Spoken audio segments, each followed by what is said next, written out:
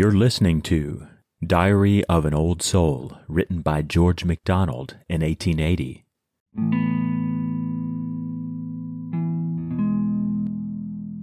Such differing moods can scarce to one belong. Shall the same fountain, sweet and bitter, yield? Shall what bore late the dust mood think and brood till it bring forth the great believing mood?